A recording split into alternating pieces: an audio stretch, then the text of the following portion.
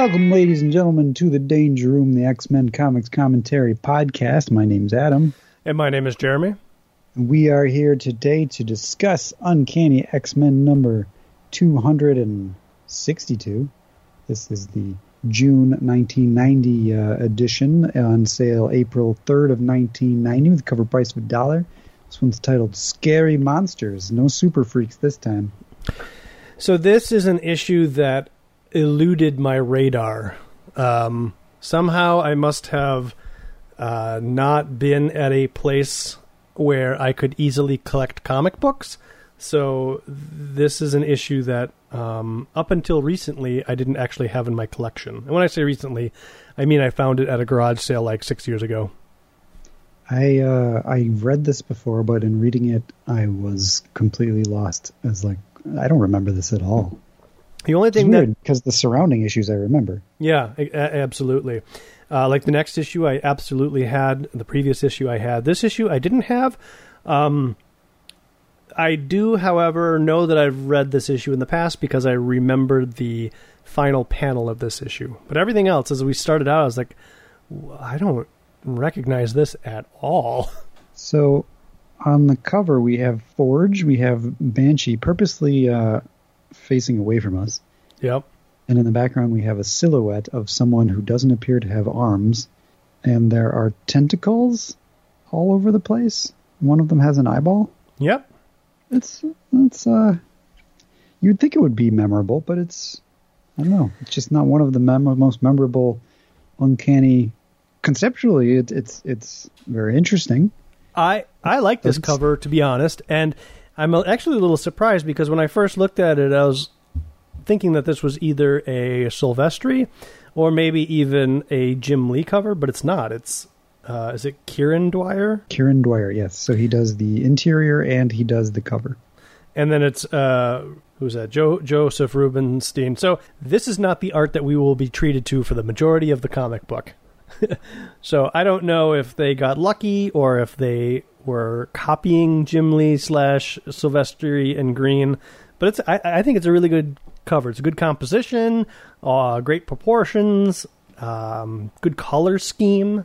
Like this wins the T-shirt contest, and people look at this T-shirt and they're like, I think this is X-Men, but I don't know anything of what's happening on this T-shirt of yours. Well, without the logo, you really don't know what it is unless you recognize the blue and yellow costumes. Right.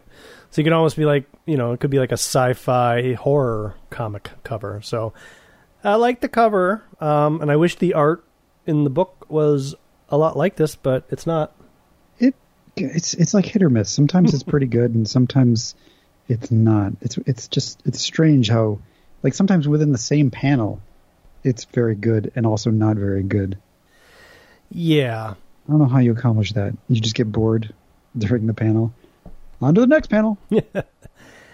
Yeah, so let's just open it up, and it is, in fact, called Scary Monsters. Let's see. Chris Claremont is the writer. Kieran Dwyer is the guest penciler. Joseph Rubinstein is the guest inker. Glynis Oliver is the colorist. Tom Orzechowski is the letterer. And Bob Harris is the editor. And Tom DeFalco is the editor-in-chief. He can be Tom DeFalco. Tom DeFalco as editor-in-chiefer. Hey, everybody, I'm Tom DeFalco. It's a full-page spread of some freaks. I would argue that these are super freaks standing over the body, and maybe that's the pun there. It's scary monsters, and then the picture is to represent the super freaks. But in any event, you've got a dude. I guess it's Wolverine. These are all X-Men-y type freaks. Yeah, all of these people have like Morlock bodies and X-Men heads. So the Wolverine guy kind of looks like that old glowworm character with the tail. Yes. Who was the Cobra La guy? Globulus. Globulus, thank you. I don't know why I know that. And then you've got like a lizard long shot. They're all kind of lizardy. A bat. I guess that would be Angel up there, maybe? I think that's Cyclops because he's got the visor. I'm not sure who the person is with the mouth in his belly, but maybe it's Nightcrawler. Yeah, I don't know. It's not very clear who that is. It's maybe Bobby. It's somebody very happy. And then I think you've got Colossus with the tentacles coming out of his neck. Yeah, I think that's right. And then in the foreground, you've got a mohawked Jean Grey who looks mostly normal, standing over the body of Jean Grey. Looks like the real thing lying at her feet, says somebody off panel, talking to somebody else off panel who are witnessing this scary monster scene. It's Forge and Banshee. They, when we last left, I think they were watching Jean on the Vizzy screen, and then we cut to them, or Jean being attacked by the scary monsters. But then I don't remember what happened after that. I guess this is what happens after that. Yeah, they went into the Morlock tunnels, and here we are. That was technically 2 issues ago, wasn't it? I don't know, yeah. Did that happen last issue, or was that... Last issue was a Jim Lee affair. It was Hardwick and the Harriers. Harry and the Harry Hardwick. Harry, what was his name? Hardcase and the Harriers. Harry Hardcase. Yeah. Okay, it is in that issue. It's right in the middle of it. Jean Grey's like just walking around thinking about whether or not Scott wants to marry, or whether or not she wants to marry Scott, and she gets attacked by some X-Men. But Banshee and... I guess we presume that Banshee and Forge are watching this and see this. We never actually see them say, "Oh no, right, it's Jean. Right. She got attacked. We better go do something about it." They just do. Right. Men of action. Just as it came to my mind, do you think that Harry and the Hendersons came out before or after Hardcase and the Harriers? Well, we could look that up if it was... It's important information. And I have a follow-up question, because I don't really care about the previous question. I feel like H and the H is like a thing before Harry and the Hendersons. Yeah, well, it could be. When's the last time you saw Harry and the Hendersons? Oh, my God. I never really liked that movie. And the reason being, it's just kind of sad. I really don't like the scene, and this is the only scene anybody remembers from Harry and the Hendersons, where they make him go away. Oh. And it's sad. Yeah, yeah. And I don't really care for John Lithgow as this type of character. I like him in other things, but never really liked him as Dad Henderson. So I don't think I've seen it since I saw it as a kid in the theater in 1987, which is when it came out. So that would be well before the Hardcase Harry issue. You know, there was a Harry and the Hendersons TV show? I'm not surprised. There's an everything TV show. Yeah. There's a Bill and Ted TV show. Yeah. I never watched either of those, but for some reason I found myself recently watching Harry and the Hendersons, and it's bad. It's really bad. But I think as a kid I was like, oh, I was stupid and liked it. Well, I mean, we like different things as a kid. Yeah. That's okay. It's okay. No, I'm ashamed of my younger self. So Forge has got a clear shot, and Banshee's like, you're going to kill him? You can't kill him? It's like, well, before that happens, the Jean Grey has an alien Jean Grey come out of her mouth, which is kind of important. Well, it's not really important, but we did see it last issue, so it's kind of just repeating that whole scenario. It feels like an alien reference, but maybe it's not. Yes, Jean Grey's face expunges a tentacle with a Jean Grey head at the end of the tentacle. It's pretty weird. Spirits above, what a sight! No, that's Forge who says that. That's Forge. Let's. Well, I'm just going to pretend Banshee said it. Sure, why not? You're talking about killing. No way of determining if tranks will be effective. It's the safest play. Which is, I don't know, feels a little out of character for Forge to be like, yep, let's just murder all of them. We don't know what they are. We don't know if they're possessed X-Men. By the way, we are on the hunt. We are looking for the X-Men. So rather than trying to reach out to see if these people need help, let's kill them. Yeah, for all they know, these are the X-Men. Yeah. And they just have problems. Although the fact that Jean Grey gets there throws a kind of wrinkle into that. But maybe that's a clone Jean Grey. Exactly. It's happened before. Yeah, so they don't know. Yeah. Banshee's got other ideas. And so he screams at them.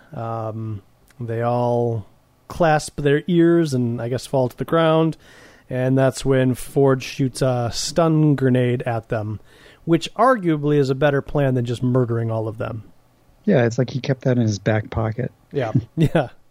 And before they can catch them or whatever, or before they're fully unconscious, they teleport away with a BAMF, which I don't think is important. I think it's just that they have a Nightcrawler amongst them. A teleporter, right? But I think the BAMF itself is not like, oh, Nightcrawler's here. Oh, although I guess maybe they have a Nightcrawler Super Freak clone. Or yeah, that's what I mean. But sure, I mean, sure. You know, to the developer is BAMF a official teleportation sound in X-Men? Have we seen other teleporters BAMF before? I don't think so, but we've seen creatures called BAMFs, so that's true. Maybe these are BAMFs. I feel like it should be very specifically like nobody else does a SNIKT. So I feel like the outline of the person with all the limbs kind of looks like a Nightcrawler-esque type of guy. Sure. But who knows? Yeah, you could be onto something. So they're all gone. Jean is still there, her unconscious body, the one that was attacked in that issue a while back. And so they grab her and take her back to the underground complex. Yeah, as you do. Yeah. So Jean gets herself cleaned up. She's awakened from being unconscious, and she's not too terribly comfortable in this new costume. I hate to sound ungrateful, guys, but is this what passes for X-Men uniforms these days? To which I say, what? It's the same as your X-Factor. I mean, it's pretty, I don't know. What's the difference between this outfit and another outfit? I don't know. I think it's, what they're going for here is, and as we learn, is that Moira has enhanced these, so they've got body armor and they've got other things to protect you, and yes, they're edgy, just like Moira is now edgy. So from a visual perspective, I mean, I guess it's different, but I mean, it's got what do you call the underwear that goes up your butt? Yeah, which is kind of thong weird. Underwear, and I think the guys have it too. Yeah, they do, but I just assumed that was a design. You think that's like a thong? I guess maybe that's what they're talking about. I mean, if you look at Jean's butt, which she is showing us in this panel, her cheeks are clearly present, and the thong portion disappears. Okay. And then you've got on the guys and the girls, so it's equal opportunity. You've got the thin strip of yellow material over the crotch area. And again, I don't know if that's like a separate piece of material, but I think certainly it's more provocative than, the 60s blue and yellow costumes, which I think is what Jean's getting towards. And I think we're also drumming in the point that something's different with Moira. Yeah, which they directly talk about. I've known Moira Forge almost as long as I have Professor Xavier himself, and that goes way back before he founded the X-Men. It's Chris Claremont doing a little retconning there. Sean, I spoke with her recently. She didn't seem herself at all. Is something wrong? It's nice to be able to just kind of write in I've known her for a long time, and I just talked to her on the phone. I, too, am aware that something is different. And we remember in the last issue of New Mutants, Moira has known Cable for quite a while, too. Yes. So Moira knows everybody from back before X-Men #1. Well, maybe it's due to her mutant power of resetting time that ultimately everybody has a past memory somehow of Moira McTaggart. I just think they know her. Yeah, exactly. Because in some timeline, at some point, they have met her. So yeah, they're all confirming that something's wrong with Moira. Banshee and Forge are like, hey, by the way, we're dead, kinda. We don't want Moira to know we're alive because we're trying to unravel this mystery, and we're looking for the X-Men. And Jean's like, they're alive. You know this for a fact? Well, we were told not to tell, but yep. For the same reasons you just said. How could they? Have they any idea what they put us through? The grief, all for some blessed lie? Cut 'em some slack, Irish. Yeah, so you're telling me you didn't think what they did was wrong? Maybe not. Probably made sense at the time. So Forge is just a descendant of Wolverine now? We don't have a voice for Forge yet, so I'm sounding like it's not a Wolverine, it's like a little slower, it's a little more Batman-y. Okay.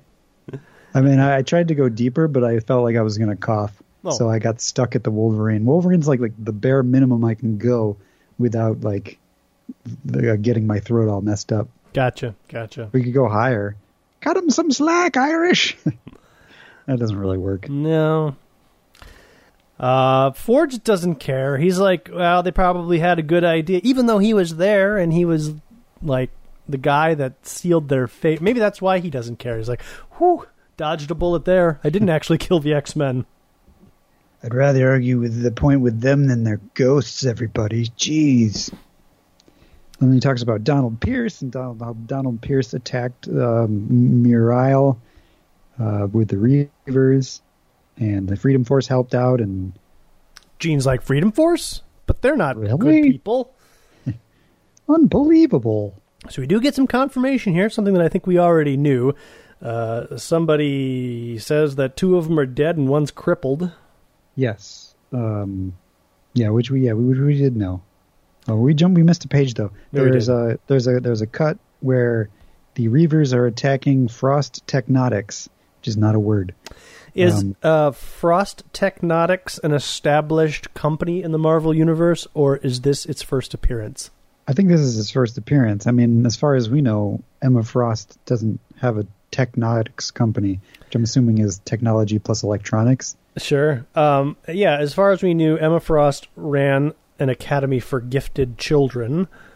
But in this issue, we learned that she not only is she, I guess, the owner of Frost Technotics, but she's also like a multi-millionaire.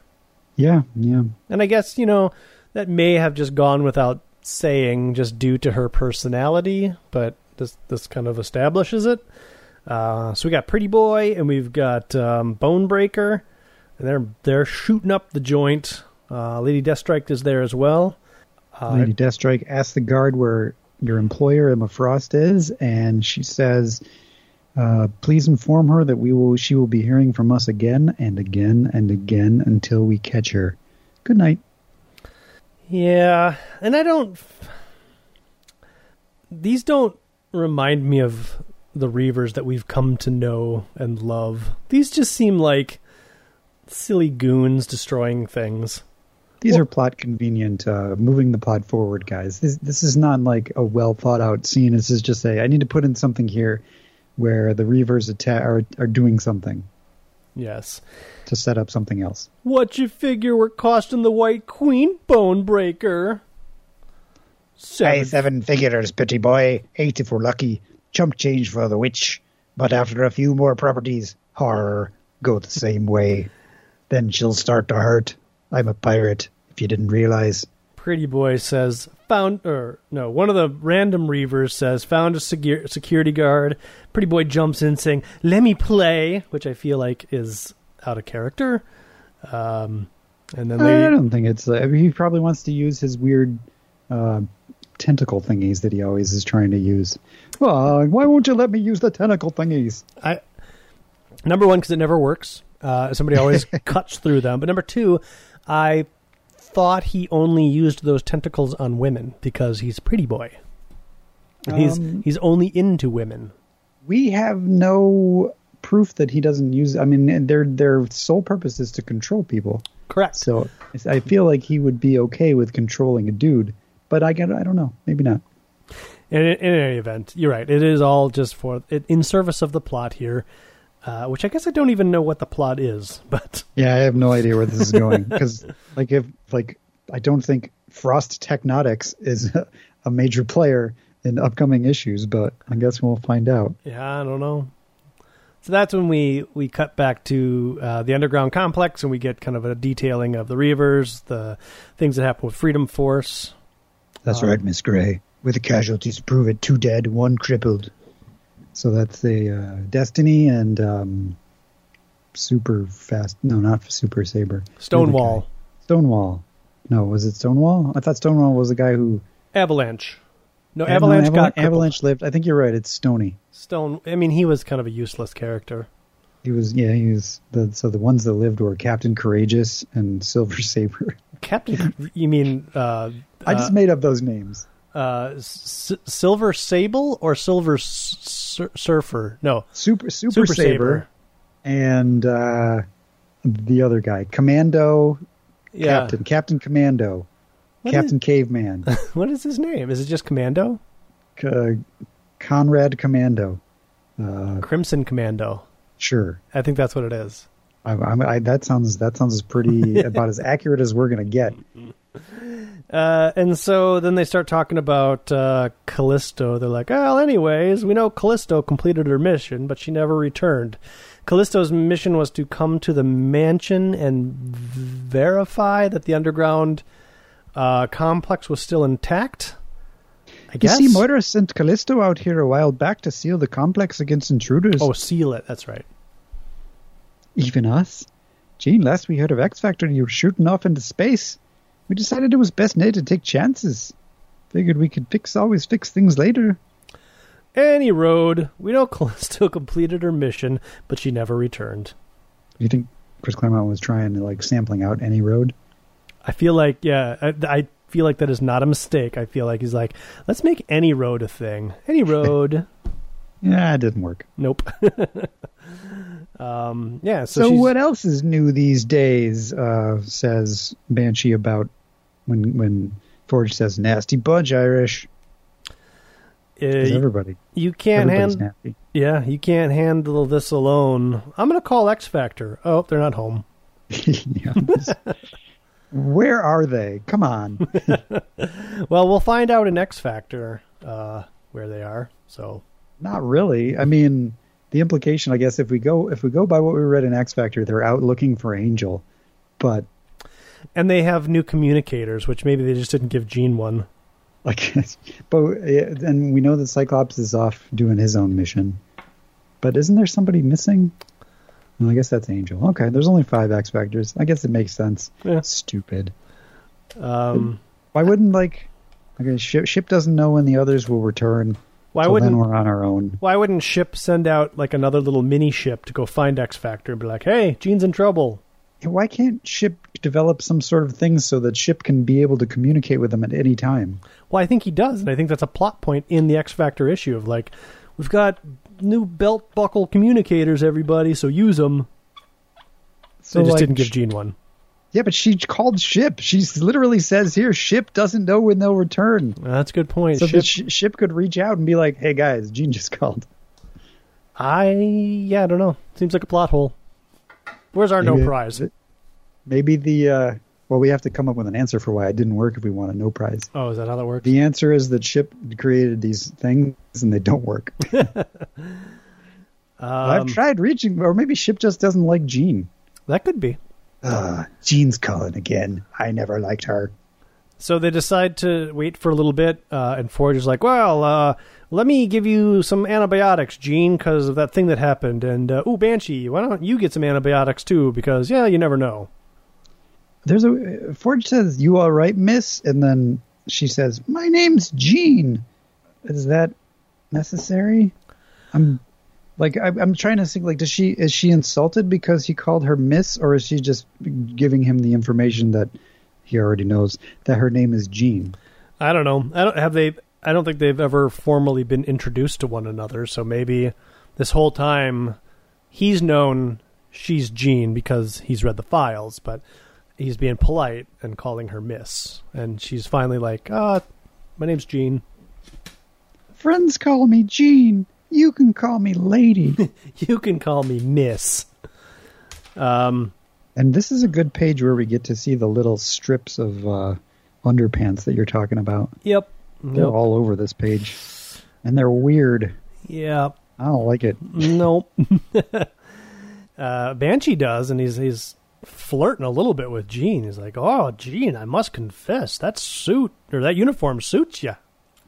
Don't be rude, she says with a knowing grin. She jabs him in the stomach. You silly boy.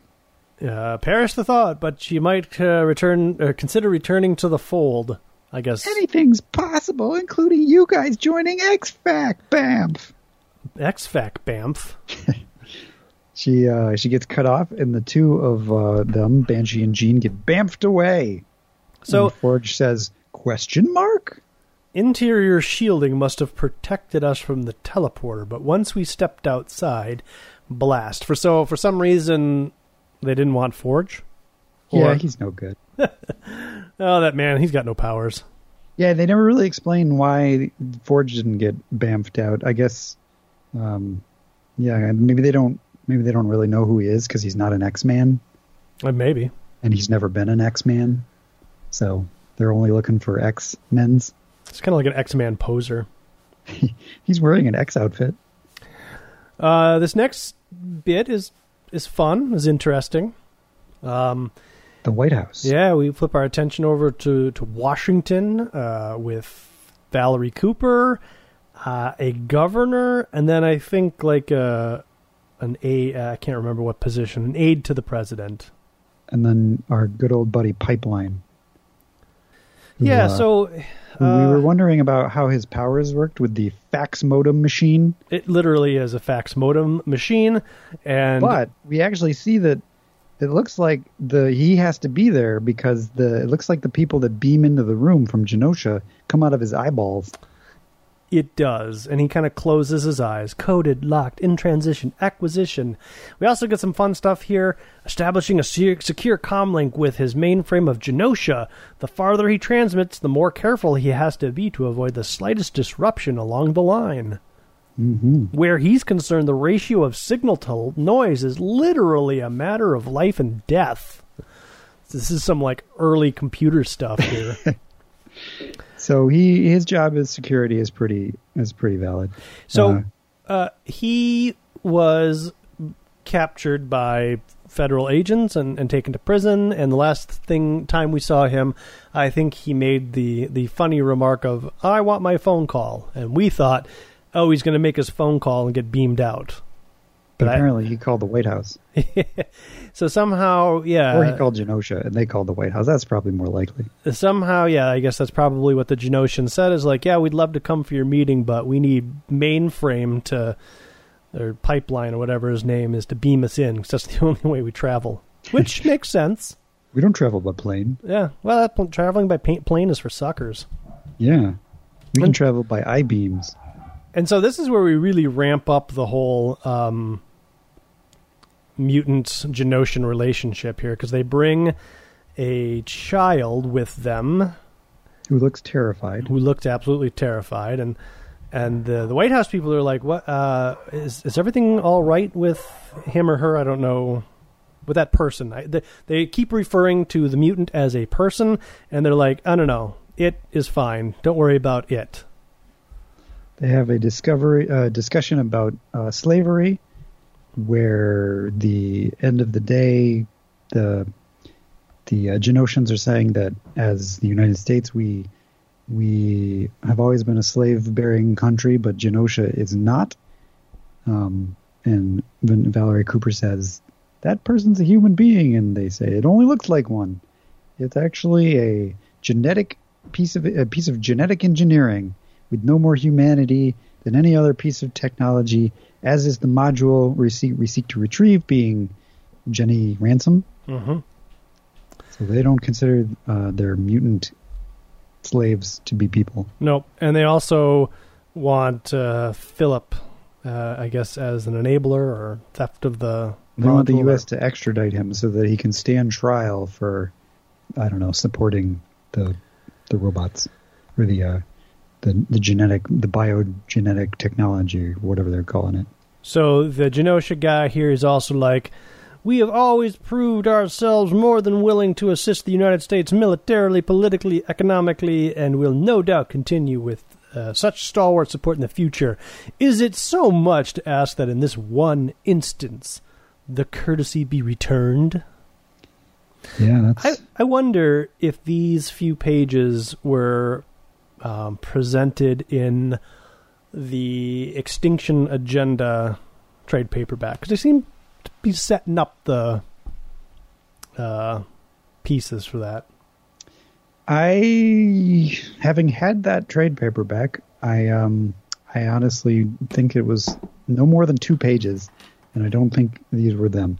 But that said, I haven't had it for a while, so I have it. I could easily walk over there and go get it, but I'm not going to. What I do know is that the Extinction Agenda trade paperback has the original few issues of the X-Men meeting and fighting Genosha.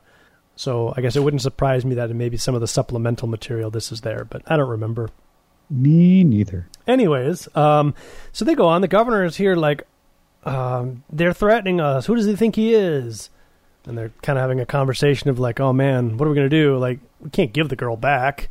Where Valerie Cooper says that Genosha is a country that we owe roughly $35 billion. So we kind of, we don't really have too much of a choice in the matter. Is there anything we can do? This is a part I didn't understand of what Valerie says. So the governor says, is there anything we can do? She thinks to herself, quote, can, quote, do, not should. Which I don't... Oh, maybe that means we can give Jenny Ransom over. We probably shouldn't. Maybe? I mean, at the heart of it, you're right. It's the idea is that the governor is not as moral, I guess, as Valerie Cooper is. He's thinking about things politically. But yeah, I was a little flummoxed by this too, in that if I don't see too much of a difference between is there anything we can do versus anything we should do. Yeah, I think you're right. That isn't the real problem. One way or another, the Genosians mean to have their girl back. Is she a girl, Dr. Cooper? I mean, could they be right? Because I think we kind of glossed over this a little bit. You talked about it a little bit about how they're genetically engineered. They're not actually people. And then they go into the whole slavery and they're, a little bit of revisionist history in that, they were fighting separationists. The slavery thing wasn't until afterwards and blah, blah, blah, blah. So really kind of splitting some hairs about what was the Civil War really about and slavery and such.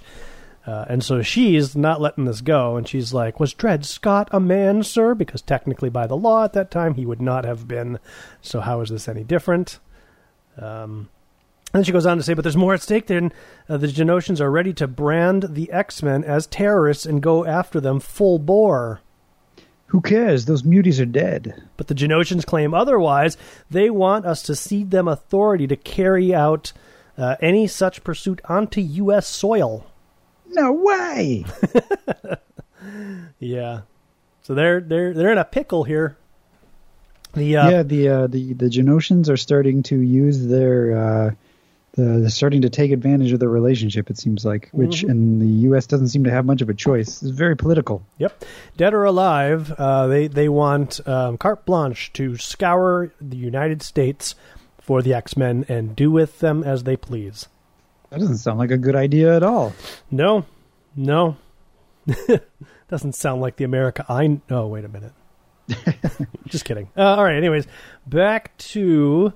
the mansion. Back to reality. Back to life. Back to reality. Back to the Morlock Caves. Forge starts having a flashback back to Vietnam. Or was this? This is prior to Vietnam. He is the return of Naze, arguing with Naze about whether or not he's going to go to Vietnam, and he is going to go to Vietnam, and he does.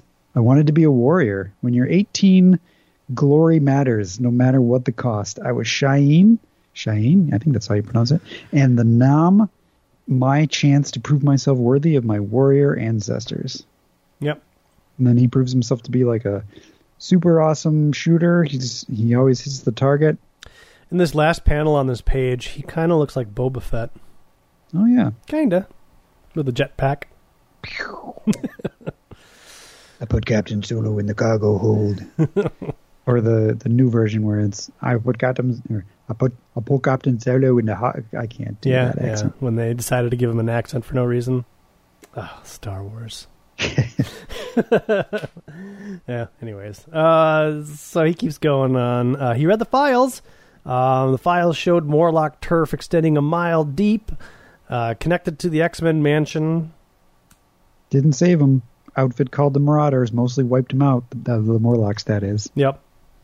He saved the files. He's memorized those files. But yeah. The Morlocks were not saved.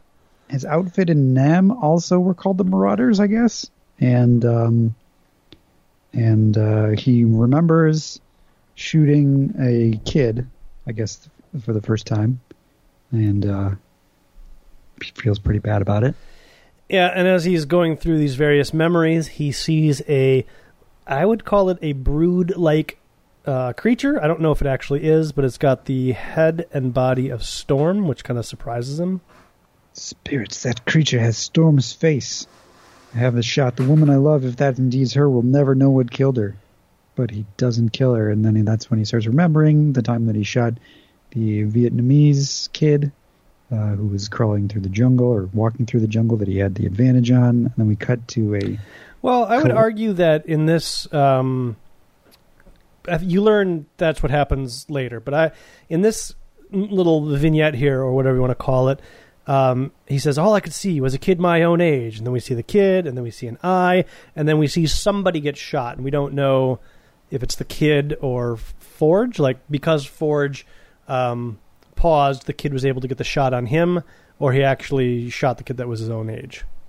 Well, I'm using the panels to determine that it was the kid that gets shot. You could do that. It seems like in every other...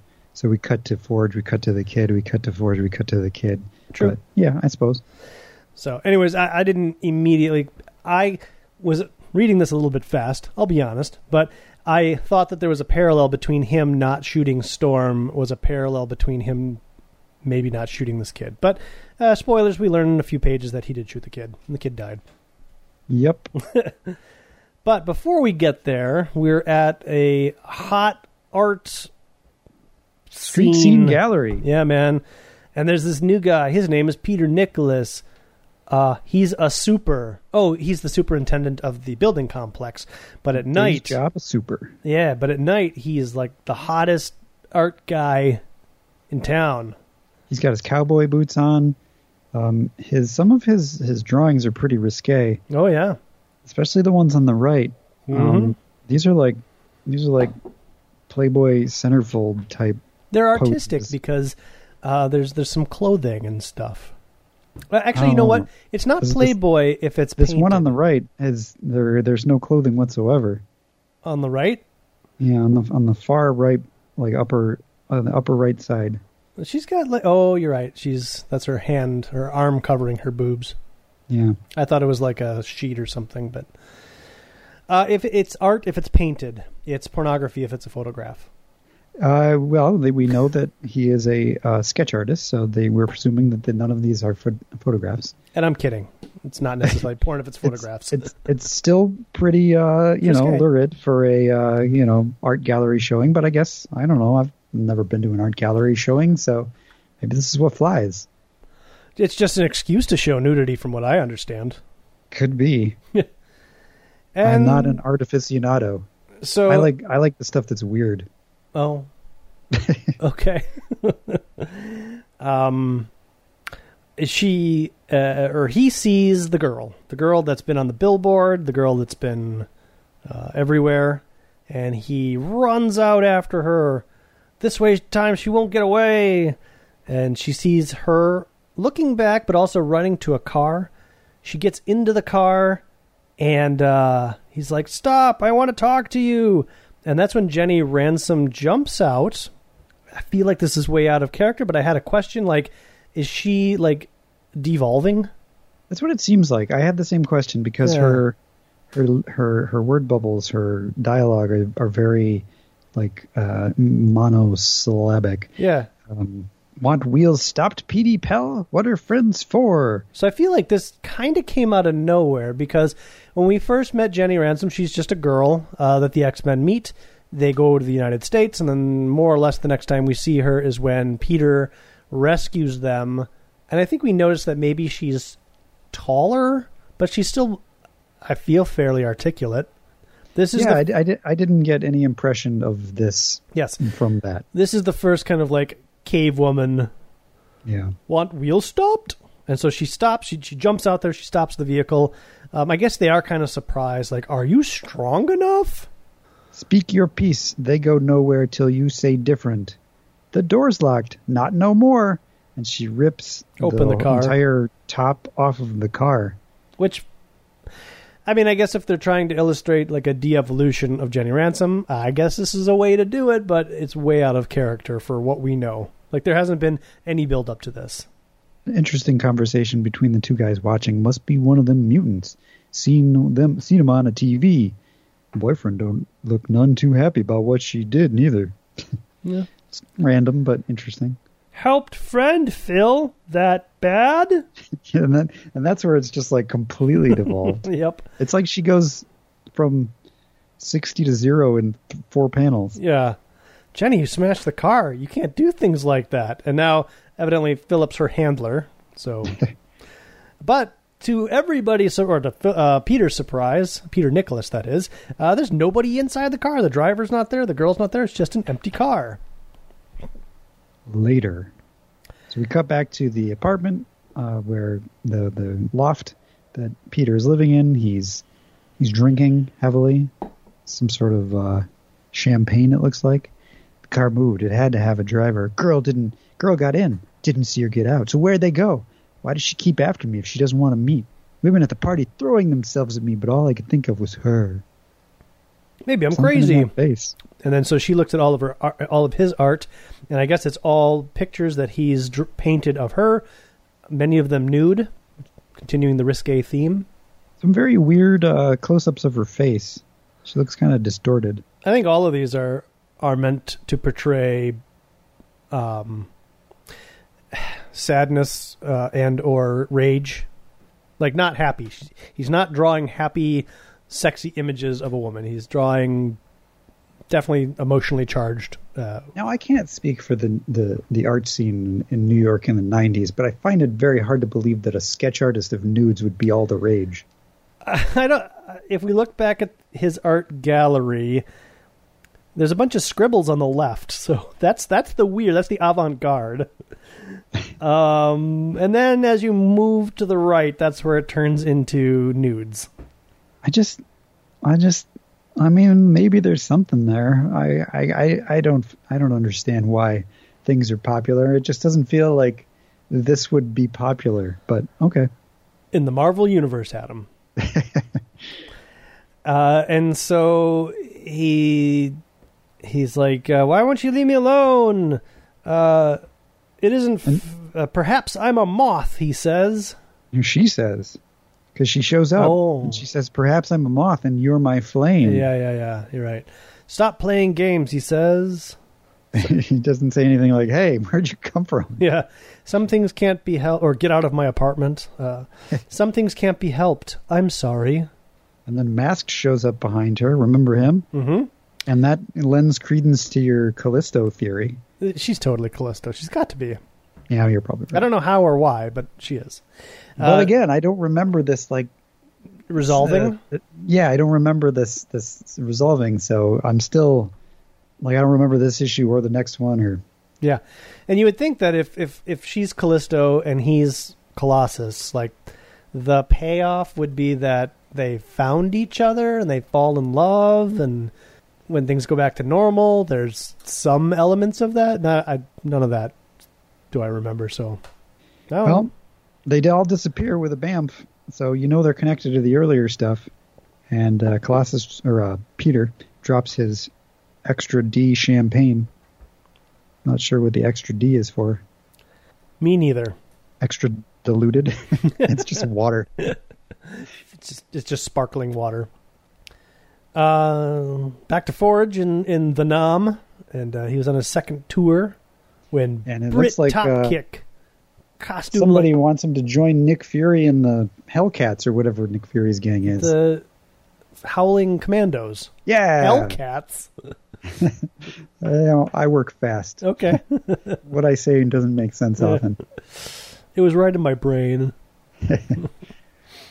Hey, Hellcats howl. Sure. Forge is like, nope, I've got a good team of people here, and I don't want to do that shield thing. So my job's to bring them home safe and sound, and I would rather do that because they rely on me. And I'm a good guy. And a yellow glove is holding a picture of some war people. So Which apparently he brought down with him to the catacombs, or is he? Well, or does he just have a yellow glove in the flashback? His glove looks very brown in the flashback. So we see it in this close-up panel of Forge, I think present-day Forge, looking at this picture and remembering all of this. But in the very next panel, we see both hands on a giant gun. So he could have stuffed it in his pocket between scenes, but the question is, does he just carry this picture around wherever he goes? Because he didn't pick it up from the mansion, because he didn't live in the mansion. It's Forge. I think it's holograph technology, and he just beamed it into place. Sure, okay. So he doesn't really carry it around, but he carries the ability to see it at any time. Gotcha. And these people don't actually look like this. This is just what he remembers them looking like. Yeah. This is straight out of his brain. Yeah, it's deep.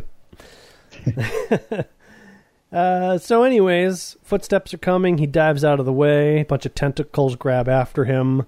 His scanner is knocked away. Oh, by the way, he didn't inject Banshee and Jean with antibiotics. He injected them with a tracker for that's some important reason. I don't know why, but that's what led him down into these Morlock tunnels in the first place. He had a feeling, I guess. So yeah, the tentacles knock away all his stuff, but then they go away, and he says, pretty impressive muscles behind him.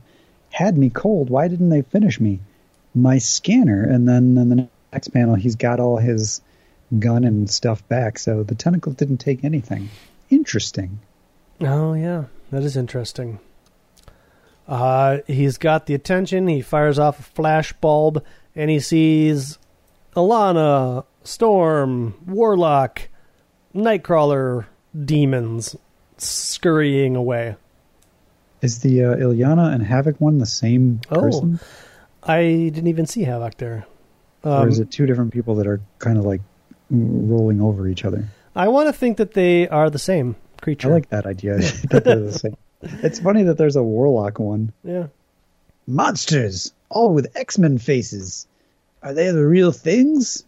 Take the ponytail, like the ponytail, little man, says Beast Monster. Makes it easy for me to grab. Now you're down, I can pound you to a pulp. Forge kicks him away, and that's where Bat Angel flies in. But this doesn't make any sense because Forge knows that Angel's all blue from Apocalypse because he read the files. Also, it's got a woman's body, strangely enough. Woman's body, Angel's face. But if he was transformed once before, couldn't he be transformed back again? Unless this is a bad guy somehow wearing Angel's face. No way of knowing which. If I hold back, I'm done for. And then Banshee shows up. But he's not yelling. He just jumps in. And we can't see his face. Sight for sore eyes, pal. Look out, Irish, above you. Critter's trying to garrote him. I don't know what that means. I don't care either. I'm going to look it up. Okay. Because I'm that guy. But I'm going to guess that it means like stab. And he... in like a terrible way. Forge wonders, why didn't he use his sonic powers to protect him? Why is he fighting with his fists? Oh, he'll worry about it later. Storm is the one that evidently tried to garrote him, so he ends up shooting Storm. But he doesn't realize it. He's like, oh, I gotta save him. Oh no, Storm! So garroting is to kill somebody by strangulation, typically with an iron collar or a length of wire or cord, or tentacle. Oh. In parentheses, it says, end tentacles. So, yeah, maybe that's how octopi kill their prey, by garroting I could go them. for an octopi. Yeah. Strawberry. 8 pies. And then a whole bunch of monsters scamper around. Yeah, because he killed somebody, most of the monsters run away. Should check. And he checks Storm's pulse, but there's no real need. Just like the drill instructor said, with a rifle, I'm the best. And we get a flashback back to the kid that he killed. Closes his eyes. Says, you get used to it. Like anything. Try to help others do the same. And they're consoling his buddies. And apparently they killed all of the Viet Cong troop. And Jean from off panel says, save your grief, Forge. That isn't Storm. And Forge is like, you with Banshee? Is he okay? And she's like, well as can be expected, all things considered. Sorry, Forge. Sean can't speak for himself right now, and I'm afraid since you last saw us, there have been some changes. And this is a pretty memorable panel because Banshee doesn't have a mouth, and Jean Grey's got a whole bunch of tentacles, which I presume are the tentacles from before. So I'm guessing maybe she saved Forge earlier. Oh, that could be. Because maybe somebody was like walking by and she's like, I need to move him. And their tidy spandexes are really showing in this panel. Oh, yeah. Little tiny strips. Awful. It's pretty terrible. I like these costumes. I just don't like the strips. Yeah, I think if you got rid of the strips and kept everything else, it would be okay. Or if you gave them yellow underwear, like old school underwear, not trunks. You could go Speedo, but these strips are just too much. Yeah, or even they could just be like triangles that are just underneath the X so that it completes the triangle that's from the chest down. Well, I think that's what's happening here. It's just that's what's happening. But I'm saying like cut it off way before the crotch. Oh, so it's just like an arrow that points to the junk? Yeah. I'd prefer that instead of a strip that goes over the junk. Maybe that's just me, though. I know how you feel about your junk. I like things pointing at it, that's for sure. All right, well, there you go. Scary monsters. Super freaks. I don't know where this goes. I don't remember it. And to a degree, this feels kind of fillerish. I don't know. I mean, it's hard to say at this point. I don't think it's fillerish just because it's telling the main story, which is that everybody's looking for the X-Men. They're doing different stuff. Sure. But the rest of X Factor's not looking for the X-Men. And Jean wasn't looking for the X-Men until she was looking for the X-Men. It's the continuation of Forge and Banshee looking for the X-Men, and Jean just gets involved. Sure. She's a loner from X Factor. All right, well, there you go. We do have some fan mail. Sure do. Kind of dug through the mailbag and found some that we missed. So we're sorry, but if you're still listening, the iTunes things, yeah, from way back when, yeah, that'll happen. I mean, we don't do iTunes all that often, and some of these like foreign ones we may have already done. For all I know, I don't keep track of them, so we should probably stop doing those. But it's cool that we have listeners that aren't just from this country. I think it's pretty neat. So I like to bring it out every so often. Sure. Even if it's the same one over and over again. Every few months, we should just read the same review from whatever foreign country we find. And that could be your review if you leave a 5-star review on iTunes, because we only read the 5-star ones. Yeah. Part of the deal. If you leave a 4-star, then it's either 1 or 4. Yeah, and then we're not going to read anything 1 through 4, so you might as well leave a 5 if you want to be on air. Yeah, because I know this is very valuable to everybody, having 2 random dudes on the internet read your names. Yep, it's an eighth of a second of your 15 minutes of fame. All right. Well, anyways, Verno Domingo back in February, right before the pandemic, was sitting down on his computer and he's like, oh man, nothing's going to stop me now. I'm going to leave this review and then I'm going to go outside and hug people. And then 2 days later, it's like, damn, I'm stuck inside. I should rescind my review. It's not like the world is crawling with people that just read the first appearance of Dazzler and are dying to talk about it. So it's nice to know you can always go see what these two had to say about it or anything else that happened in X-Men through the 60s, 70s, and most of the 80s so far. Their chemistry is great, and their commitment is something to be applauded. Hey, yeah, we're actually done with the 80s now. It's the 90s, y'all. We've covered 3 decades of X-Men. Oh my gosh. That's crazy. What is wrong with us? I don't know. Nothing else to do, I guess. Thank you, Verno, for a very concise summation of what we do. Those are the best kind of reviews. We just kind of tell you, are you going to like this? Here's what it is. I appreciate that. And it's good to know that our chemistry is still great after all these years. Right. Gato Clint in September. You don't Just think recently. it's Gato Clint? Could be Gato Clint. I don't know. Reminds me of Gator. He says, thanks. These guys are awesome. I keep coming back to this podcast, and it's consistently well done and enjoyable. Thank you, Adam and Jeremy. Do you think he keeps coming back because he gets sick of it? And then after like a month, he's like, I wonder what those guys are talking about. Yeah. I think we consistently drive him away. And he keeps coming back. He keeps coming back on his own volition. It has nothing to do with us. Yeah. I wonder if it's still as bad as I remember. Yep, still is. New listener. Thanks, Gato Clint. Angus Livingston. Oh, this is from April 5th, 2019. So not a new listener, but hopefully a current listener. So new listener started from the very beginning. It's been great thus far, and I'm only too happy to be along for the ride. Well, I hope you're still along for the ride. And he is one of our Canadian listeners. Yeah. Charles McCoy from Great Britain back in March of 2019. Yeah, we were really bad at getting those international iTunes reviews. There's nothing, we don't get notifications or anything. No. I wish there was a way that would notify us hey, you have a new review. Yep. I mean, and this is like, I don't even know if we get reviews on other apps. Oh gosh. Like not iTunes. So if you're leaving a review on not iTunes, I'm sorry, man. Yeah, if you're figuring out a way to leave a review on Stitcher.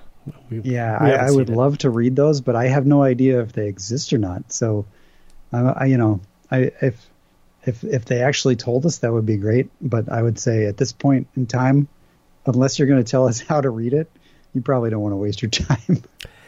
Let's see here. Charles McCoy. Yeah, he says, love the show, been going back to the classics from the 60s, and they're brilliant thanks to Adam and Jeremy. What a great podcast. Thanks. Hoary. I don't know what that means. That's a reference to something, isn't it? I don't know. It's either a name or it's a slang. It's a Great British thing, I guess. Okay. Showing our ignorance for anything cultural. Well, do as I do when I'm in Great Britain, which is never, and have some quality canned spotted dick. There. Somebody in London was like, "Ha, he made a reference." Okay, I don't get the reference, but I'm glad you're appealing to a specific niche of our listeners. Look it up. Well, I mean, be careful as you look it up. But look it up. It doesn't sound safe for work. All right, Brian, who always delivers the goods, has some thoughts for us. Do you want me to do this one? Yes. Hey, Adam and Jeremy, another quality 2-hour barn burner of an episode, 303, though I did notice that you encountered a few challenges along the way, possibly due to fatigue. Well, which is entirely understandable. So, in service to the greatest X-Men podcast on the planet, I figured I'd offer to help you clean up yet another all-night wild all-nighter. I am butchering this. Yeah. Entirely pro bono, of course. I think you're showing your fatigue. I am always fatigued. In no particular... It's 2020, man. Yeah. In no particular order. Number 1, The Last Crusade was and is the best Indiana Jones film. Come on, fellas. I can't believe you whiffed on that one. No. Adam, aren't... Okay. Let's get this squared away. I know that you like Temple of Doom more than I do. Yes, probably more than most people. But I will give it this. I will give it its just desserts. I saw that in the theater when it came out, and I loved it. That is a kid's movie, even though there's like monkey brains and like bugs and stuff, which honestly I think did maybe give me like slight nightmares. But all of the like the water, no, it wasn't a water slide. It was like a roller coaster. That whole train or the whole mine cart sequence, a lot of fun. The heart, like pulling the heart out. Terrifying. Short Round. Short Round was great. Even the opening scene where he gets poisoned and then they're running behind the gong and everything. But as an adult, I've rewatched it and I'm like, this is so cheesy. So it is. That's what I love about it. I am to be sure a Raiders of the Lost Ark guy. So there. But when we get to Last Crusade, I like it. I don't love it. It's a good quality movie. Yeah. It is. So Raiders of the Lost Ark, is obviously the best one. Now, I would concede this real quick. As a kid, Raiders of the Lost Ark is kind of boring when you put it next to Temple of Doom. Okay, yeah, I can see that. But if I would argue if that's the case, then Last Crusade is probably also boring. But then again, maybe Last Crusade is the perfect mixture between the zaniness of, or let's say the comedy of Temple of Doom and the seriousness of Raiders of the Lost Ark. Could be. I mean, in my recollection of it, Last Crusade definitely turned up the special effects. And while it's not action-packed, the action sequences are probably way better choreographed. Although it's hard to argue with that minecart scene. That's a really well-executed scene, even though it's like, this is really cheesy that this is happening. So my problem with The Last Crusade, and it's kind of going to sound silly because I just said how much I love how silly Temple of Doom is that when they bring in Sean Connery, it just becomes kind of silly and jokey and a little bit cheesy for me. And that's just kind of a thing. It becomes a little hokey. Whereas I feel like Temple of Doom is over the top hokey and done on purpose and in the best way possible. But that's just a personal thing. Sure. I like the relationship between those are my favorite parts between Harrison Ford and Sean Connery. So for me, anyways. They're the most memorable parts, but I feel like it borderlines. It gets too closely to silly, especially when you're having like all these death-defying, like the stuff on the tank when he's like bopping around. It's like, oops, I accidentally did this. Yeah. Oh no, that's when they're flying the airplane and he accidentally shoots off the tail. Oh, everything's fine. It all gets kind of silly, and I'm just like, But the thing about Raiders of the Lost Ark is that, like, at least as an adult, I don't see anything wrong with that film. It's a near perfect film. In my opinion, I would agree. When I was a kid, I liked it a lot. When they get to Cairo and they're hanging out with Sallah and we're dealing with the prunes, or the dates rather, that was the point when I was a kid where I was like, oh, snore fest, right? But as an adult, all of that stuff works and it builds up towards where you're going in that entire movie. And I think the other thing is it takes all that. There's no slapstick really in Raiders of the Lost Ark, which I think I wouldn't call what they do in Temple of Doom slapstick. I would call it more over the top. And then when you get to Last Crusade is when you get to what you were talking about, the jokey slapstick stuff. The slapstick. Yeah.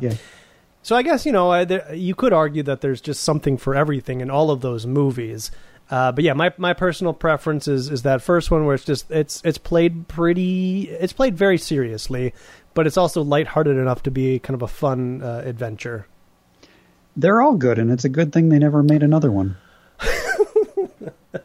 Yeah. I mean, geez, remember that rumor of the Crystal Skulls movie that they were talking about making?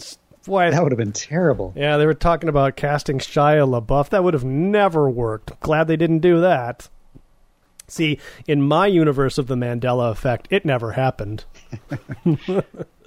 Anyways. And they're making another one, supposedly, and I'll probably go see it.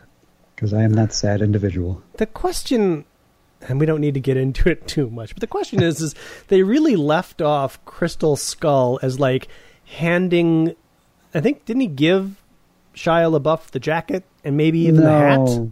The hat blows towards Shia LaBeouf and you're thinking, oh, it's the handing off of the mantle. Yeah. But then Indy grabs it from him as he leaves. Oh, okay. And you're like, oh, thank God. Yeah. And I didn't mind Shia LaBeouf. Shia LaBeouf is fine. That it's not a bad movie for the first half hour.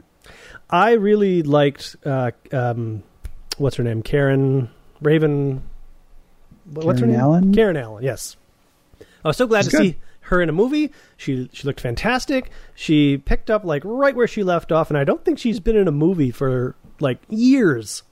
And she jumped right in, and you're like, oh my gosh, this is amazing. And then, I don't know, somebody was swinging from vines with apes, and I don't know. And then I fell asleep, and then there was like a spaceship, and I was like, oh, If you just I'm out. stop the film after they leave the country, then you'll think that was a pretty good film.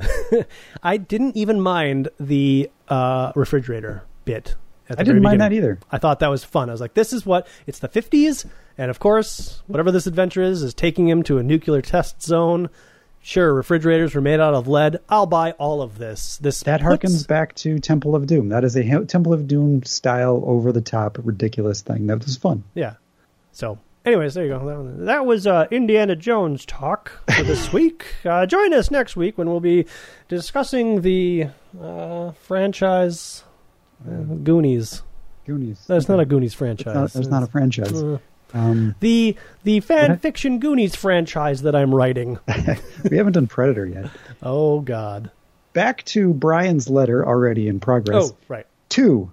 Fact check. Issue 258 was not the first time that Jubilee was referred to as Jubilation Lee. That happened in annual number 13, which you probably forgot about. Her second appearance, and she was explicitly revealed to be the daughter of Asian immigrants in the same issue, not Hispanic or of an unspecified origin. I blame a range of artists' interpretations of a still new character with extenuated West Coast 80s cultural traits as the reason for your confusion prior to Jim's Jubilee. Well, yeah, I think we kind of alluded to as much that the art was probably the main reason that we were kind of confused about that. The art was back and forth. She said Chica a lot, and we couldn't tell if that is she Hispanic or is Chica the cool thing to say if you're a 90s or late 80s teenager. We didn't know. And then the other question, so I don't disagree, and I'm not going to fact check it because I'm sure he's right about Jubilation Lee being referred to in that annual. I think our question was, did that annual actually happen? Because there's also a scene of Gateway saying, hello, child, which is completely out of character. So while it was an interesting story of I think that's where she fights the dogs, the Reaver dogs. Yeah, the Reaver dogs, and she's not sexy. She's a kid. She's like a 13-year-old kid that looks like a 13-year-old kid. And I think I liked all those qualities, but I think the question really was is this just annual nonsense, or did this actually happen? So I'm chalking the Gateway scene to be a dream sequence. I mean, sure. That way we can keep it in canon with what Gateway has never done before. Sure. And I don't specifically remember Jubilation Lee or her origins being specifically of Asian immigrants, but I think she had a picture of her parents or something and talked about it, but yeah. maybe she called them the Rents. Probably. Yeah. Anyways. Number 3, addressing the reason why Jean appeared sexy on page 14. I strongly believe it was because of the narrative and symbolic function of the scene. Wolverine, like Psylocke before him, was being psychically reprogrammed by the Hand. The 3 women who appear to him, Jean, Mariko, and Yukio, are representative of the psychic anchors that have historically grounded the animalistic side of his psyche. The women also represent specific female archetypes, the lover, the maiden, and the huntress. By using the intrinsic sexual qualities of the lover, Jean, to seduce Wolverine, the Hand were attempting to convince him to surrender control. Didn't you guys cover Greek mythology in 9th grade literature class? Tisk, too much Sega Genesis the night before? I couldn't afford a Sega Genesis. Come on. Yeah, we had Nintendos. Yeah. Only the cool rich kids had Genesises. Exactly. And they probably also had Ataris and all sorts of different things. Yeah.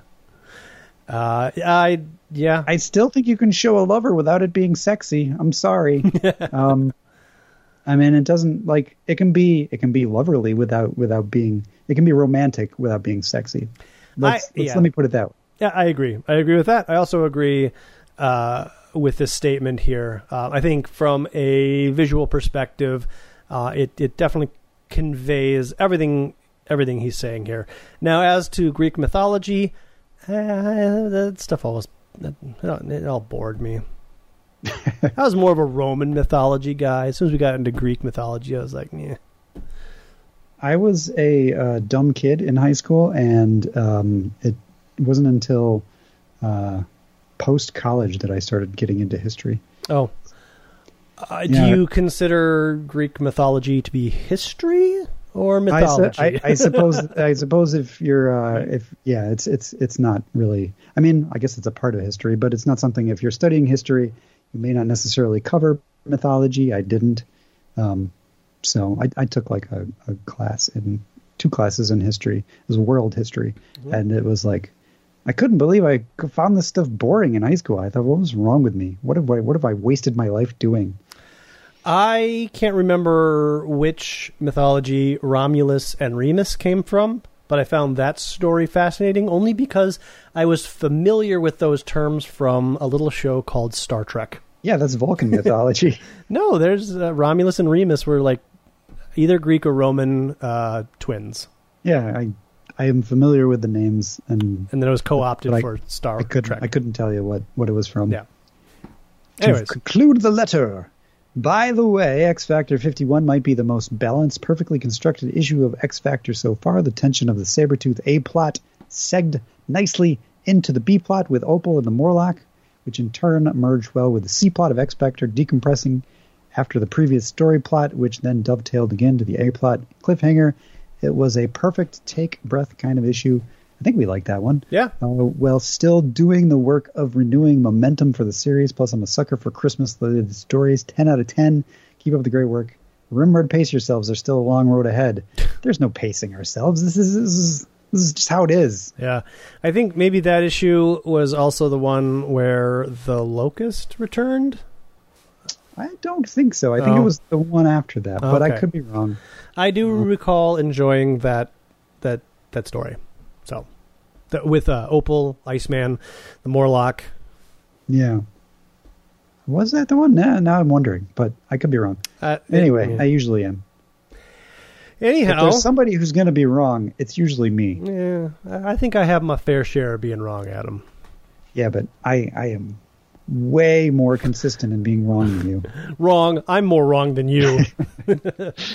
All right, well, if you want to point out how wrong either one of us is, you can do so by contacting us at www.xmenpodcast.com, going out to facebook.com/Danger Room Podcast, Twittering us at Danger Room Go, or emailing us dangerroom@xmenpodcast.com. Go out to iTunes, as many of the folks in this week's episode did, and leave us some feedback, and maybe, next week or a year from now, we will read it. You can also leave us some stars or subscribe to us. Also head out to patreon.com/Danger Room, where we've got some Patreon exclusive content that is free for the public, so you don't have to feel obligated to become a member or subscriber. Although one day, in 2022, when this pandemic goes away, we might lock it back down just to, but for now, gates are open. It's free for all. In Florida, the pandemic's over, right? I think there's a couple of states in the union where the pandemic just doesn't exist anymore. Certainly on most college campuses, right? Yeah, of course. Never getting out of this basement. Our theme music is provided by Laszlo Holyfeld. And as long as we're stuck in our various houses and basements, I guess there's more comics to be read. Yeah, for sure. I'll tell you one comic I read that I am just about done with, and that is Excalibur. Okay, so this is Cross Time Caper, part 11 of 12. Ugh. It can't be over soon enough. I mean, we could just stop covering this after issue 12.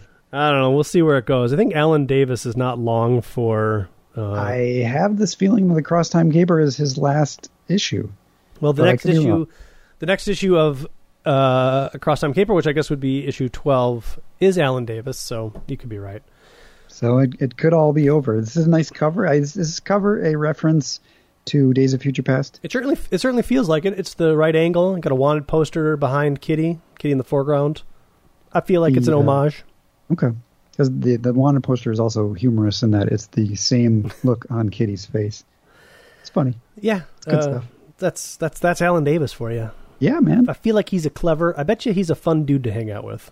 But even he can't save this issue because it is a mess. Yeah. There's just so much going on at this point that, it doesn't matter how good your art is. There are too many word balloons. At some point, Chris Claremont, you need to, count the word balloons and be like, nope, this is too many. I need to figure out a way to do this where I'm not saying so much and make it make more sense. The problem is I don't know where anybody is now. So we had thought that Kitty was in the real world. See, I wasn't even sure if this was the real Kitty in this issue. I'm thinking that this is a different Kitty. You might be right, actually. I didn't even consider that until you just said that, because Kitty is also like all-powerful in this world. So I think you're right. I think whatever reality we're in, this Kitty is not our Kitty. And so you got to ask yourself, like, how much does any of this really matter? Well, I mean, the rest of Excalibur are the rest of Excalibur. Yeah. Kitty does die in this issue, but then she comes back at the end somehow, which I didn't understand. So she like possesses Megan's body or something. Some neat highlights, because I can't. This isn't a cohesive story. There's a lot of things, as you mentioned, happening. I can say that most of it is tied up at the end. So it's the future. Yeah. There's a Judge Dredd sort of reality going on where the cops over enforce reality. There are very tall buildings where society is divided up into people who live up high and people who live down low. And as classically, the people that live down low are usually the dregs of society, or the poor people, or people who have to struggle to make ends meet. And you know what that reminds me of, Adam? A movie. Yes. What movie? Land of the Dead. I've never seen that. Really? I've only seen Dawn of the Dead. Really? Of the what's that guy's name? George Romero. Of the George Romero oeuvre, I've only seen Dawn of the Dead. I love Dawn of the Dead. Really? It's a great movie. But I haven't seen any of the other ones. Yeah, but which cut did you watch? I think I've seen both of them. The theatrical, both of them. Oh. Is there more than two? There's the theatrical cut, there's the director's cut, and then there's the Italian cut. Oh, okay. Well, I don't know then. I've seen, I think I have it on DVD, and I think that has at least two of those cuts. Dario Argento, I think, was a backer for the movie, and somehow or other, he got the rights to make his own cut and release it in, I guess, Italy, right? That's where Dario Argento is from? Yep. And he cut out all the comedy bits and just made it like a straight-up horror. I've never actually watched that cut, and now that I'm talking about it, I think I kind of want to. And I'm sure I've got like 3 or 4 Dawn of the Dead editions floating around the house, so I should go find that and check it out. But anyways, Land of the Dead, it's divisive. Many people watch it and think that George Romero has lost his touch. I watch it. The one that has the Blair Witch camera thing where it's no. Nope. We don't. Was that also a George Romero film, or was that not a George Romero film? It was a George Romero film. Okay, it was. All right. Yeah. So Land of the Dead was a studio pick. George Romero didn't. I don't know that he got either final cut or full creative control. I think he had some producers kind of helping him make sure that it was a theatrically viable film. But it's divisive in that some people don't like it. I liked it, and it just follows that same topic of it's over. Like, society's collapsed. The zombies have everything, but there's kind of this little island that's separated by multiple bridges. They were able to get the bridges up, and now society lives in this giant high-rise building. The rich people are all on the top, and then your dregs of society are all living on the bottom, and then there's kind of like this morality of like, are we really free? Are we really safe? So it's a sci-fi trope. It's in a lot of stuff. This kind of goes a little bit further in that the further down you go, you get to basically nonsensical mutant types, I guess. Like the next step of de-evolution from Morlocks down would be kind of just like zombie-ish mutant type creatures. So we get down there the further down you go. Yeah. There's the ground is now all water, which was interesting. I guess it's also heavily polluted as well the further down you go. Yeah. So going back to the Justifiers, is that what they're called? Justicers. They're very Judge Dredd. So number one, they're by the book. If it's against the law, then they can't do it. And that includes, like, even if they've got a suspicion of a crime occurring, unless there's like a warrant or suspicion, they're like, oh, hands off, and then they just go off onto the next thing. But they're also judge, jury, and executioner, so there's that aspect as well. Illyana's here, and she's doing a lot of magic stuff. Yep. She's Doctor Strange in this society. Okay. And she's got the whole like Doctor Strange outfit going on. I didn't even catch that. That was kind of cool. Doug Ramsey is alive in this universe. And apparently brought back to dead legally. He talks about later at some point. He's like, you were brought back. And he's like, I was brought back legally. And Nightcrawler meets his human equivalent. So it's a person who is not a mutant. And is a justicer. That looks just like him. So that's an interesting bit. Nightcrawler is arrested or violating immigration statuses, but since he doesn't have powers, so they think he's not sentenced to death, or he's ultimately sentenced to death, but there's something else about people with superpowers. Yeah, somebody says that it would be worse if you had superpowers. So he's on like this cart heading towards, I think, their death. Davy Banner is there, a large green man. There's a guy who's got a hunchback, but kind of is also wearing Toad's outfit. Spider-Man is in there. Yeah. If you go to the panel with all the people in the background, you can see Spider-Man's head and one of his legs. He's kind of hidden. Yep. Well, I see him. And then there's some dude in the foreground, or maybe it's Spider-Man, I can't tell, who says, "Help me, help me." I don't know who that is. Is that supposed to be like a reference to The Fly? Maybe. I mean, there's a guy in the foreground has like fly eyes. There's a guy. His name says Brundle. Oh. So it's like, that's a reference to The Fly. Yeah. Isn't that Jeff Goldblum's character's name? Goldblum. He's Brundlefly. Yep. Yeah. That movie scared me as a kid. That's terrifying. Especially when he starts falling apart and picking pieces off of himself. Yeah, and he's got like his stuff like in a jar and he just opens up the medicine cabinet and it's just filled with parts. Yes. That's creepy. David Cronenberg stuff is creepy. Yeah, I somehow to me that's like the least David Cronenberg movie, because it feels like it still has like a wider audience appeal, but maybe not. Maybe I just saw it so many times I'm like, yep, this is normal for a movie. But it's not like as surreal as like Videodrome. That's true. But anyways, I think Submariner's also here because there's a dude with winged feet and like scale pants kind of next to Spider-Man. There's also the Blob in the background too. Was there? Yeah. Yeah. On the left-hand side. I mean, kind of looks like the Blob from the Wolverine Origins movie, but... Oh, God. Anyways, yeah, so Nightcrawler hears a familiar voice. It's this all realities. Megan, she's kind of ugly. I don't know why she's getting beaten. It's a weird random scene where it's just like she's getting beaten. She's in the same room with everybody else and he saves her. It's just kind of like, why are they're all prisoners. Why are they attacking her?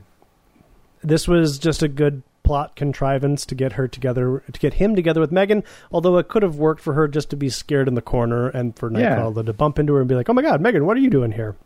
It's just kind of a weird thing. The real Megan, though, is being affected by this world and turning into like a super strong creature. Yeah, the toxicity of the world is melting her flesh, and then eventually she adapts to it and becomes strong, and then disappears. They also know Kitty Pryde dies, and then she disappears. Yep. They also know that Phoenix, so it's Widget and Phoenix that are powering the train that are trying to get them back to the reality.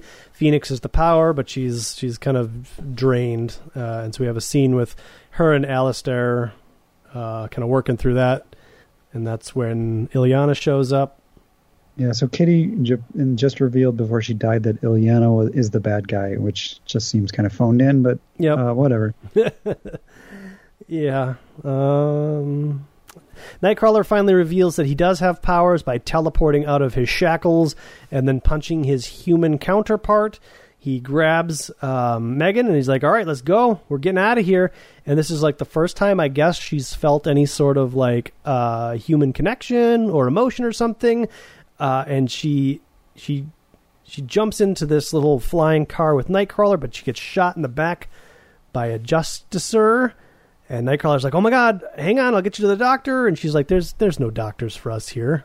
Yeah, there's some sort of contrivance where it's a Ripper shell, guaranteed kill every hit. Yeah. Okay.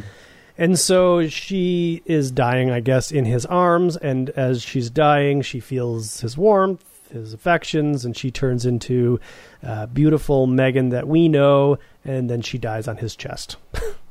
And as she's dying, Nightcrawler, I'm all sparkly. I've never seen anything so beautiful. Yeah, it's sad. Yeah. But it's weird because it's not really Megan, so yeah. I don't know. So then you have kind of a duel between Illyana and everybody else. And Rachel, who doesn't have her full power until somebody shows up and gives her powers back. Then Kitty Pryde shows up, but she's dressed in Megan's costume, and I was very confused about that. Oh, yeah. So the last we saw is Kitty Pryde died and Megan disappears, and then Megan shows up, or Kitty shows up dressed in Megan's costume. So I was like, is this Megan and she just transformed into Kitty? Or is this Kitty who took over Megan's body? They never really explain it, and I don't know. So I'm confused.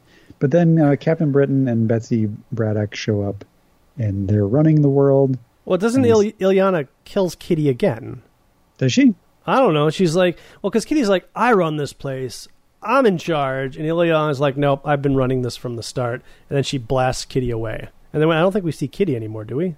I thought we saw her in the end, but I could be wrong. I don't think we do, no. All right, she's dead again then. And Megan shows up at the end, so I don't know what's going on. I don't know either. Illyana turns into her real form, so I guess she gets killed by one of those kill shots or whatever.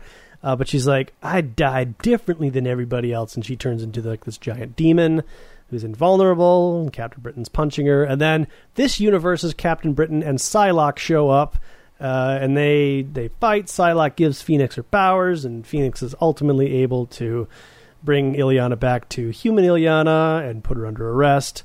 And the Justicers are like, you're all under arrest. And they're like, what law have we broken? You're superheroes. And they're like, well, what defines a superhero? And they're like, well, you wear skin-tight uniforms and masks that cover your face. And they're all like, that's what you do. So by these laws, don't you have to arrest yourself? And they're like, whoa. and then somebody says, like, I think you should change your laws. And then they're like, all right, well, we're going to go. And the Justicers like, all right, well, I have paperwork to do. And if I ever see you again, you're mine. Yeah, so I'll be back tomorrow. But if you're still here, then I'm arresting you. So I don't know. I feel like maybe we might have made that issue sound more interesting than it actually was. But it was really hard to read that issue. It was. Oh, yeah, it was difficult. Wolverine number 25 was not difficult to read at all because it's basically the Jungle Book. Wolverine 25 was great because it just moved. There's so few dialogue boxes, and so basically Wolverine owes somebody a favor, and he has to watch his kid as the guy goes into a gang war, and he decides to tell the kid a bedtime story, and it's the Jungle Book, but it's a young Wolverine who was raised by Wolverines. I have a question. Is this supposed to be an actual thing that happened to Wolverine? Because I feel like, the story starts off with like a young boy who was afraid was cast out. Let's call him Logan. So when I was a kid, I thought this was the origin of Wolverine finally being revealed. And but I feel like Wolverine Origins maybe borrowed some stuff from this story, maybe? Or do you think not? I don't think this ever happened. Wolverine never met a bunch of Wolverines and became part of their family. It's the Jungle Book. I mean, yeah, all right. I just wonder if they drew any sort of inspiration from the line where he's like, this kid was cast away because he was weak and a runt. Because Wolverine Origins, wasn't he like a sickly little kid? Yeah, so he's a sickly little kid until his healing factor kicks in. Right. There were no... He never really, I guess, I mean, he doesn't really get cast away. I believe he kills everybody, but spoilers. Yeah, okay. So yeah, I mean, yeah, they're kind of dabbling with like, is this his real origin, or is this not his real origin? He kind of says, I could call him Logan, but he doesn't actually say that out loud, which he's telling that to us, that this might be my origin. But it's the Jungle Book. Yeah. He's, instead of raised by monkeys, he's raised by Wolverines. And, one of the Wolverines' name is Baloo, though, so that's... Yeah, which was really weird. It was. Like, it feels a little too on the nose. Good thing you're owned by Disney now. Now you can't get sued. He does help the Wolverines kill a bunch of hunters, and there's a funny line where he says, and the pack wasn't hungry for most of that winter because Wolverines eat carrion, and the boy had given them plenty of that. And the little kid who was telling the story says, what's carrion? Nothing. Forget I said that. Never mind. So the boy wasn't a coward anymore, and all of this is a big setup for a home invasion that occurs. That Wolverine takes care of most of, but this little boy is able to kind of prove his worth by helping take out the big bad guy. He saves his dad's life. What's his name? He's got a stupid name. Oh, the guy? I don't Pidgeot. know. Oh, Pidgeot. Or Pidgeot maybe? I don't know. Piggot. Who's got like a knife cane and seems to have the jump on him, like Wolverine's occupied, the dad's occupied, and it's like a Dick Tracy or Batman villain. Kind of, yeah. And this kid is like, oh my god, my dad's in trouble, and he goes and grabs a cart and rams it into the back of Pidgeot like multiple times, and it's just enough of a distraction for one of the goons to go after the kid, and Wolverine deals with the goon, and Wolverine's like, when the next generation rolls around, I know who I want running this end of town. Which is great, except for the fact that Wolverine just leaves, and he's like, okay, my debt's... So the gang war ends with the one side going home, and it's still a gang war, and nothing has been resolved, and this Pidgeot guy is just going to go after the kid again, because he's already proven he will. Yeah. But now Wolverine doesn't... the debt is paid, so he's out of it. So, I mean, thanks for nothing. I don't know. It was kind of a fun story. I mean, at the beginning, he's like walking around like, I'm Wolverine. I died. Sometimes I go by Logan, but here I go by Patch. Patch is rich and hangs out with the elite, but Logan, he hangs out with the scum. I've got a debt. So, I don't know. It was kind of fun in that sort of noirish way, and the story just moves. It was kind of weird that he was wearing an eye patch for that whole scene where he's not Patch. Right. I didn't say much of it made sense, but... I was like, why... It's just don't have him with an eye patch. Why does Logan wear an eye patch too? Who knows? X Factor number 55 was fun. This was a Peter David issue. Yeah, X Factor number 55 was fun. What happens? So, Vera shows up. That's right. I owned this issue because on the cover it says The Return of Mesmero. So some reason I bought X Factor The Return of Mesmero, but this month I didn't buy the X-Men comic, which I was more a fan of. That's weird. Yeah, that is weird. Could you only afford one? Who knows? It could have been a situation where we were at the grocery store and I was like, Mesmero, will you buy me this comic? And there just didn't happen to be an X-Men comic for me to have. I don't remember. It's a Mike Mignola cover. This is a cover that I probably didn't like as a kid, but I appreciate it more as an adult. So Vera's back, and she's a prostitute. Yeah. Or is she? Because later on, she's selling hot dogs, and then later still, she's doing other things. So strange things are afoot. And every time Beast bumps into her, she doesn't remember him. Even the times like an hour later or 5 minutes later. Yep. She's like, who are you? Yep. And the rest of X Factor, they're taking a look at Angel, taking a look for Angel. There's a scene of Angel in the moon, which Iceman's like, oh, either they're filming Batman 2 in the neighborhood or there's something I really need to check out. So Batman Mania is still in full swing. And this is after his girlfriend Opal finally invited him upstairs. She's like, hey, why don't you come up to my apartment? And he's like, well, I would, but I got to check out this Batman, or this bat signal, because I think it's Angel. And then it turns out to be a kite. Yes. And then the kids say, hey, it's the Silver Surfer, which is pretty funny. Yes. Angel is still flying around, and I guess he just sees the entire world on fire. Yeah, and then Scott is there, which I thought Scott was out of town. I didn't think Scott was out of town. I thought Scott was like, Jean, marry me. And she's like, I got to go do a thing. And he's like, okay. All right, well, I'll be here. So. I just assume Scott's always going out of town ever since he went after Madeline. No, I don't think Scott's really got much to do these days. Okay. So he's kind of saying whatever his perceptions are probably shaped by Apocalypse. We better spread out and search immediately. Ship. Don't call us if Jean calls. Yeah, if Jean calls, it's very important. We're not here. So, Beast and Iceman head out to go find Angel. They separate, but Beast is immediately sidetracked by another Vera, who's not a prostitute this time and not yet a hot dog salesman. She's just a girl walking to a cab, and then the cab blows up.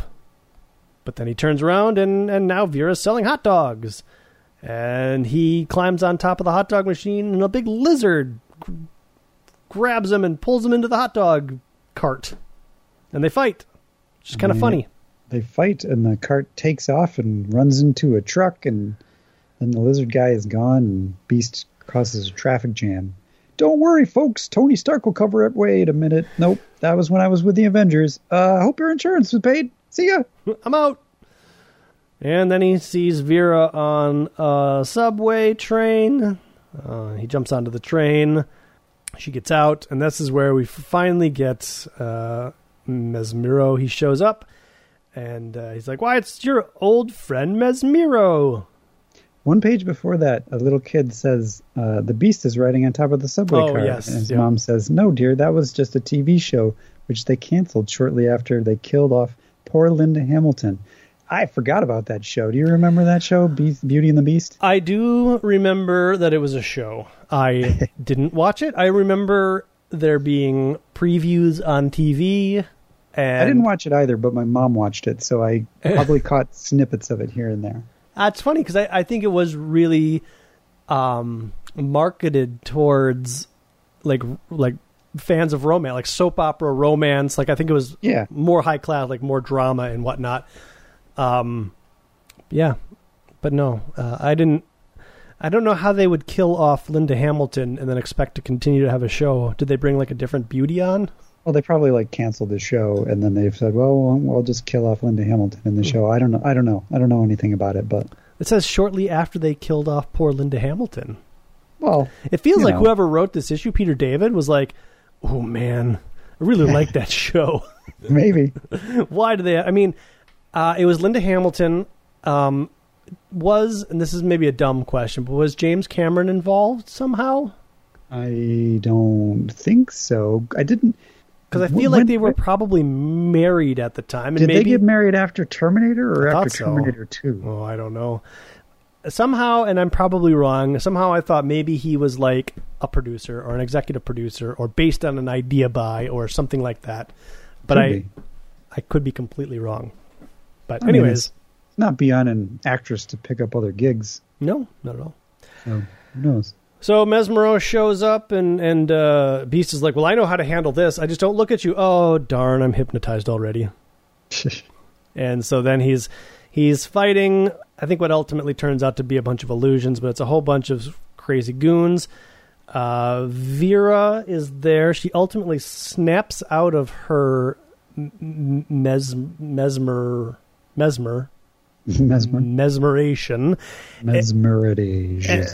And she realizes what's happening, and she starts beating up on Mesmero. Even though Beast is still fighting these goons, he throws these goons onto like the middle track of the subway, which I guess is bad. Like, you don't ever want to be on the middle track. I don't ever want to be on any of the tracks. No, but I guess the middle track is electrified because these people evaporate. Or are they just Mesmero's creations? They are, in the end, just Mesmero's creations because the conductor of the subway stops the train, runs back, is like, oh my god, what did I hit? And Beast is like, I guess you didn't hit anything. Well, that was weird. So Mesmero's gone, Vera's back, and she's like, hey, Beast, it's good to see you. And he's like, Sorry about all that. It's like, glad you don't have shaved hair anymore. That was a weird look. And she's like, yeah, I put my life back together, or something like that. I feel like this is forgetting the Vera who worked at like the bookstore and was like a cool hipster. Yeah, I don't know what they're doing here or why they're doing it. But she does say, the last thing I was leaving the school where I teach. Now the rest is blank. So it's nice to know you've gotten your life together, Vera. Love your hair, which is kind of like... I thought she had her life together. Yeah, it's kind of... I don't know. I feel weird about that, where Beast is like, oh, yeah, when you had half your hair shaved, boy, you were a mess. Probably doing drugs and guys. Who are you to talk, Beast? Who are you to talk? But now she's got full brown locks of hair, and she's wearing overalls and a black shirt. So she's got her life together. No longer is she like a shaved head punk with no future. Do you think Peter David like really wanted to like wrap this up? He was like, I really hate how they just left Vera as this punk lady who clearly had her life all messed up. Peter David's just like some old grandfather fuddy-duddy who's like, oh, look at these kids and their green hair. Ha, get a job. I don't know. It's weird. Yeah, I don't know. But it all turns out that the whole thing was a part of Infectia's plan. And I don't know, does Infectia ever appear again after this? I'm going to guess yes, because they kind of leave it as a cliffhanger, but I don't know. I'll admit that my X Factor reading, pretty much at this point, was limited to crossovers, and that's it. And then when I think the gold team, blue team formed, then I may have read some of those X Factor issues. So from here on out, it's kind of a blank slate for me. Infectia next appears in X-Men number 27. Oh, so, yeah. Somebody who's not Jim Lee. Yeah, definitely not. Dug her out and said, hey, let's do an Infectia story. Let's maybe it's Peter David. Let's wrap up that Infectia story that I started way back when. So good news, everybody. We're 5 X Factor issues away from Extinction Agenda. That's exciting. Yeah. Woo. That means we're 5, we're probably more issues of X-Men away because of X-Men is about to go double monthly again. Bi-weekly or bi-monthly? We're 5 issues away from New Mutants of Extinction Agenda as well. Oh. Yeah, bi-monthly. Or bi-weekly. Or bi-weekly? Yeah, bi-weekly. Or bi-monthly. I don't know. It's twice a month. Can't we just leave it at that? Yeah, Adam, you gotta cover Marvel Comics Presents 46 because I took one look at it and I was like, nope. Even the backup stories looked awful. It is not the conclusion of the Wolverine story, although I just feel like at this point we're killing time. So Wolverine is still fighting the White Shadow and the Black Shadow, and he knows he has to kill the mutant that is casting both of them, and the Black Shadow wins out over the White Shadow, and then now there's a whole bunch of Black Shadows, and Wolverine is about to kill the giant mutant, and one of the Black Shadows is about to kill Wolverine's lady friend, and that's it. I'm glad we summarized that because... One more issue and this story wraps up, and then I think we get like a Ghost Rider one, because Ghost Rider's a thing now. He's in the Marvel Universe. When does Barry Windsor Smith show up? Not for a while. Oh, man. We got like maybe 20, 30 more issues. Maybe less, maybe 15. But I don't know. I don't know if I can do it. The backup stories of these ones are not good. They're characters that I've never heard of, and therefore not good. Devil Slayer, Aquarian. Oh, it's Submariner. I know who that is. Although the Submariner one is not good. These were not good stories. I'm sorry, everybody. I'm not covering these. No, they're bad. Yeah. It's not good. Just not good. All So that's it for this month, or this week, or this episode. However it is we function. Oh, by the way, guess who played the Beast, in Beauty and the Beast? I have no idea. It was Ron Perlman. Really? Yeah. Interesting. Played Hellboy, who was created by Mike Mignola, who did the cover of the X Factor issue. Oh my God. It all connects. It's all connected. Which referred to Linda Hamilton. So, yeah. Yeah, it all connects. I don't see anything about James Cameron in here. I probably made that up. But that doesn't mean it's not true, because I'm not clicking more of these links. There was a remake of the show, I guess, in 2012. Really? I guess. Who did that star? Written by George R.R. Martin, as well as other writers? That's weird. George R.R. Martin was a TV writer for a lot of different shows before Game of Thrones. Yeah, you're right. I don't see any reference to that guy I talked about, whose name is now escaping me for some reason. Oh, the remake was a CW show. That was probably fun. All right. Well, there you go, Adam. There you go, Jeremy. Anything else to cover on this, as Brian would call, barn burner of a fatigue issue? Well, our barn burner episodes have been like 2 hours. How long has this been? Oh, I don't know. Hour 40? Oh, well, I guess this is a barn burner then. That barn is burned. Yeah. No, I got nothing else. Okay. Well, until next time, everybody, my name's Jeremy. My name's Adam. And the Danger Room is closed.